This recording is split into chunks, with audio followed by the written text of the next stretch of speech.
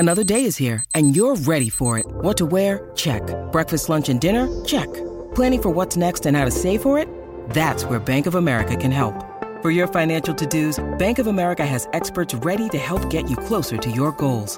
Get started at one of our local financial centers or 24/7 in our mobile banking app. Find a location near you at bankofamerica.com/talktous. What would you like the power to do? Mobile banking requires downloading the app and is only available for select devices. Message and data rates may apply. Bank of America N.A., member FDIC. Meninga will go into the corner. Great try, Queensland. Mel Meninga.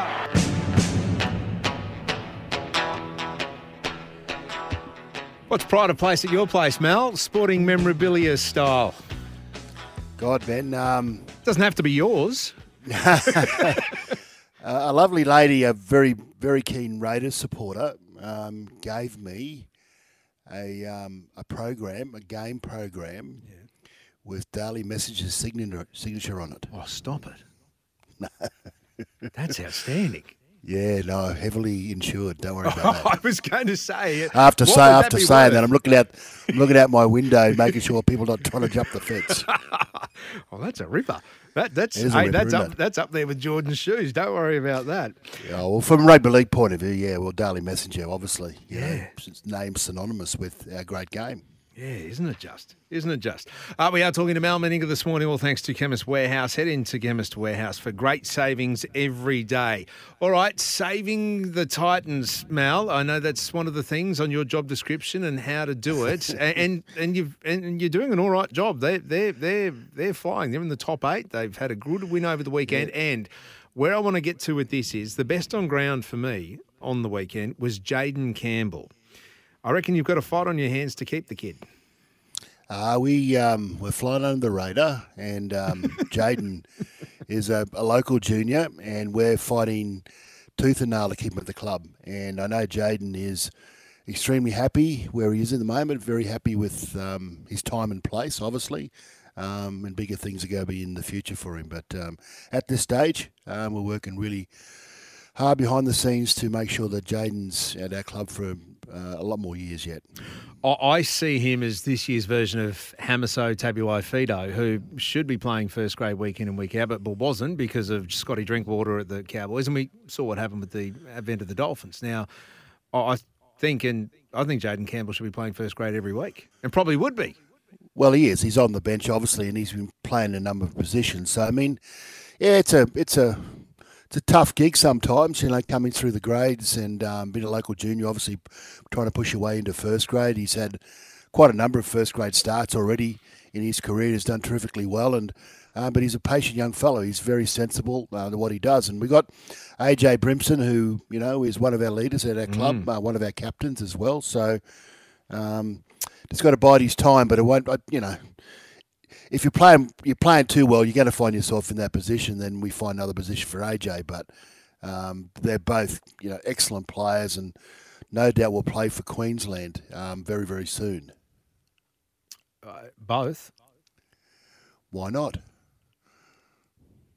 Okay. So what? Jaden Campbell and AJ Brimson playing for Queensland? Why not? At some stage, I didn't say this year. I'm saying down the track. There's no doubt. I mean, I believe AJ's in the picture for this year. Obviously, particularly with young Carlin, see how he goes when he comes back. He's come back. Obviously, Reece Walsh is putting his hand up. Hamiso's putting his hand up. But AJ is an incumbent as well. He played when we had COVID in 2020. One of the players of the match in that first Origin at Adelaide, where they, the Queensland side won, and unfortunately got a Lafranc injury to his foot, so he missed out for the rest of that series and hasn't been able to find his way back into the team. But he's certainly a player of great ability and won't let Queensland down. You would move AJ Brimson to fit Jaden Campbell into the team if he was playing well enough. So Jaden, you see as a well, Jaden's already played 5'8" for the club. He's already played centre for the club. He's already played winger for the club. So where's his best position? Fullback. Well, that's what it is, So we've got all these great young kids coming through at the moment. Really pleased with the way our development programs are going, and got quality kids coming through. So, I mean, you just got to find a place. It's like rep footy, you just got to find a place for him. You just don't say, well, Jaden Campbell's a fullback. That's his position. That's defined. And same with AJ or anyone else that comes to a club. They want to be signed as fullbacks or 5'8" or halfbacks or hookers. But, it's all around the team. It's not around individual, preferences. It's around what makes a team better. Mal Meninga, my guest, as he is every Wednesday at 10 a.m, 13 55 0467 736 736 if you want to ask Mal a question. Plenty around the Broncos-Titans M1 derby this Saturday night. It's, Mal, I know the Titans have got momentum coming off a great win against the Dragons, and the Broncos are picking themselves up off the canvas. That makes them more dangerous, in my opinion. Yeah, no, I agree. They'll be motivated. They wouldn't be very happy with the way they played. They were outmuscled by the Raiders, last week. Raiders come with a definite plan to upset, the rhythm of the Broncos, and the Broncos didn't quite handle that. And Kevy was, more or less said that in his press conference where he said that everyone was a bit hesitant because the Raiders are coming off their line. They were being very aggressive, very physical in their approach. Really worked hard being direct through the middle and made good yards and scored some points early. So it rattled the Broncos, last week. So, they'll be disappointed with that performance, allowing another team to actually get over top of them mentally and physically. So they'll be all that this week. And then our guys, obviously the Titans, had a really good win. They hung in there really well, shown some really good resilience this year. All year, basically, and obviously had a few of their key players missing. Not quite. Well, we've got Kieran Foran back this week. How big is that? Which is great. Titans. That's huge. It's composure. It's experience. It's communication when the team's doing it tough. Just having that voice that settles people down. Being that calming influence on the team, which he is.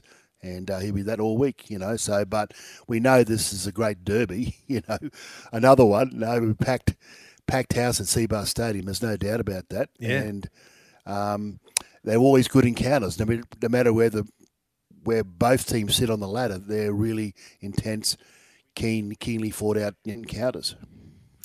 Well, that's a question I was going to ask. Is where does this rivalry sit in your mind, Mal? I mean, we seem to be swamped by local derbies or Queensland derbies already after just 6 rounds. And I know there was plenty made of the Battle of Brisbane, the Dolphins and the Broncos. But is this the one that the Titans have circled in the calendar, the M1 derby? Yeah, I think so. I think that's it's been little brother, big brother for a long time. We're trying to grow up, down the coast. So yeah, it is something that the Titans boys circle and they want to do well at. And yeah, it is. I mean, we're not that far down the coast, and obviously we haven't had a lot of success. So, we need to win these games. We need to win at home in particular. We need to show our fans that, we've got what it takes. Mal, a text had just come through, no name on it, but just questioning, is Jaden Campbell a Queenslander? Yes, he is. Played all his junior footy at Burleigh. There we go. Ticking boxes. There we go. All right. So that question answered. 13 55 0467 736 736. Mel, I want to bring in something that Paul Kent said last night on NRL 360 when it comes to salary caps and players salary being disclosed. You only need to Google the Prime Minister's salary and it comes up. And that is a show of maintaining public faith, okay, that this is the man and this is what we know he earns, and there's, if he's driving around in $1 million cars and that and he's only earning this amount of money, you can say, well, hang on, something's going on here, because these things can be corrupted. And there's been, look, I know of people who've cheated the cap. I know of it, okay? I've spoken to players and ex-players who, in moments of just relaxing, they'll tell you different stories. So a guy walked up and gave an envelope with 20 grand in it and said, give this to your wife. We know it happens. There's all different ways that they cheat the cap. What you've got to do is, if you make it public, at least then some clubs are insulated, say, well, we're paying, this is what we're paying. It's not about holding players to ransom or to account with what they're earning. Mal, does he have a point when it comes to cheating the salary cap? If you make everyone's salary transparent, well, then you can see that this is what they're getting paid and this is what should be on the cap. So how are they driving around in that $1 million car? I'm not a fan. I mean, he uses the example of the Prime Minister. He's a public figure paid by a public purse. You know, we pay our taxes, and that's how the Prime Minister gets paid. And at the end of that all, he gets this pension that lasts a lifetime, over $1 million or whatever it may be, you know.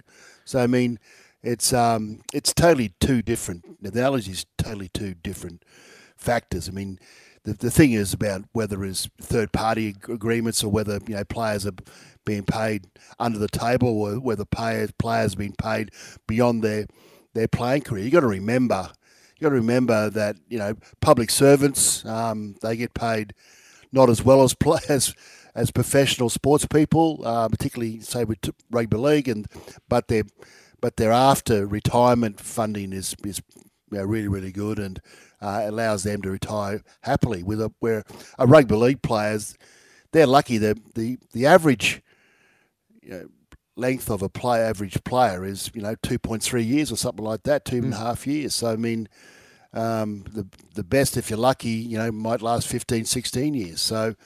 And their career finishes in the middle 30s, you know, so they've got another 30-odd years to have to worry about to, you know, survive in. So, I mean, I just don't.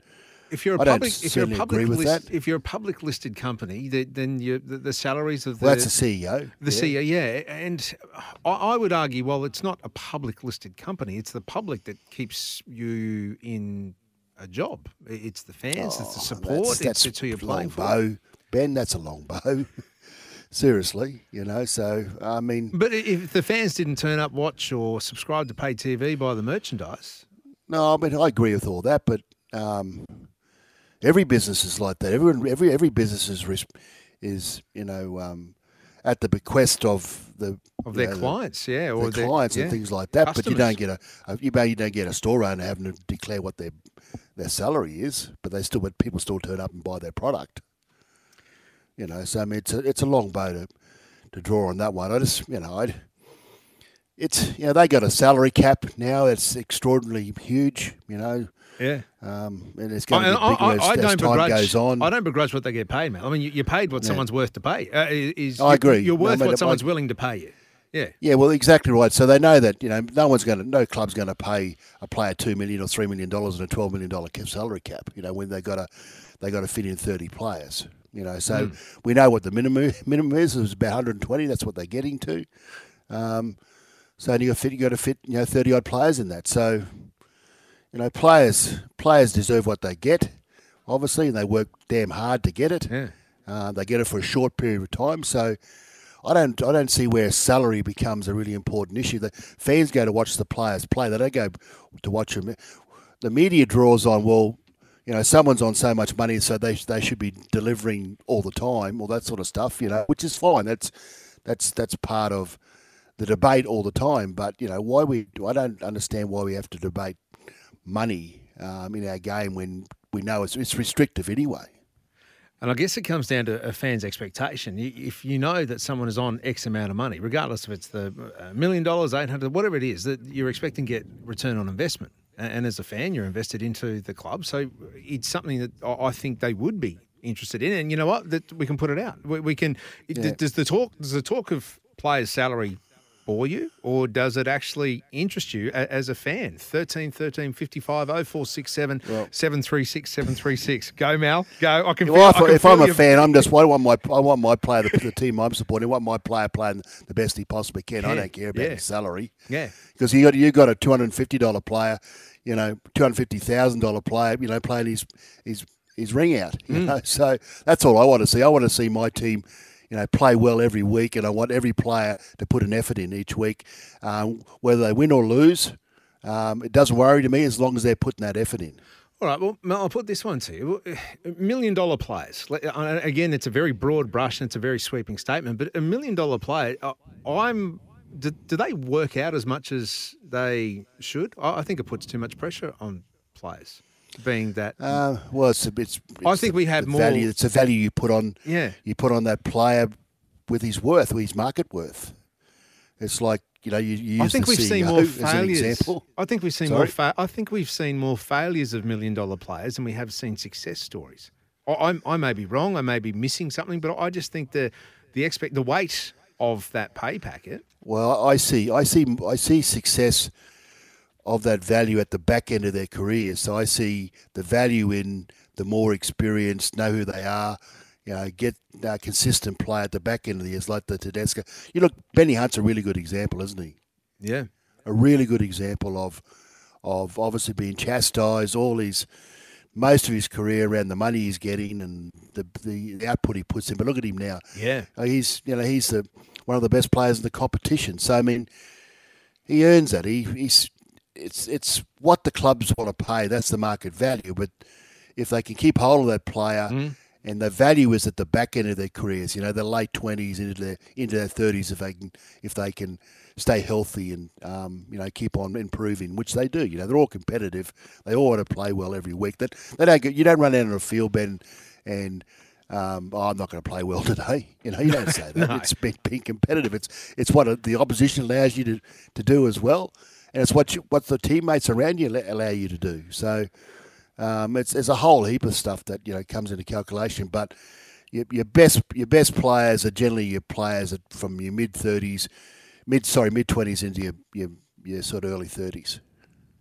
13. And you got to pay for that investment. You've got to pay for that investment. And I would argue that Ben Hunt has turned things around. He is one of the great success stories. But does it outweigh the success in the? Mate, well, we'll use David Fifth in. That's in the back of your mind. I know that's what you're saying. Oh no. Okay, so we use that. It's an investment for Yeah. the future. That's what we did. Yeah. And look at him now. I mean, his efforts on effort. He's playing really well at the moment. He's only going to get better.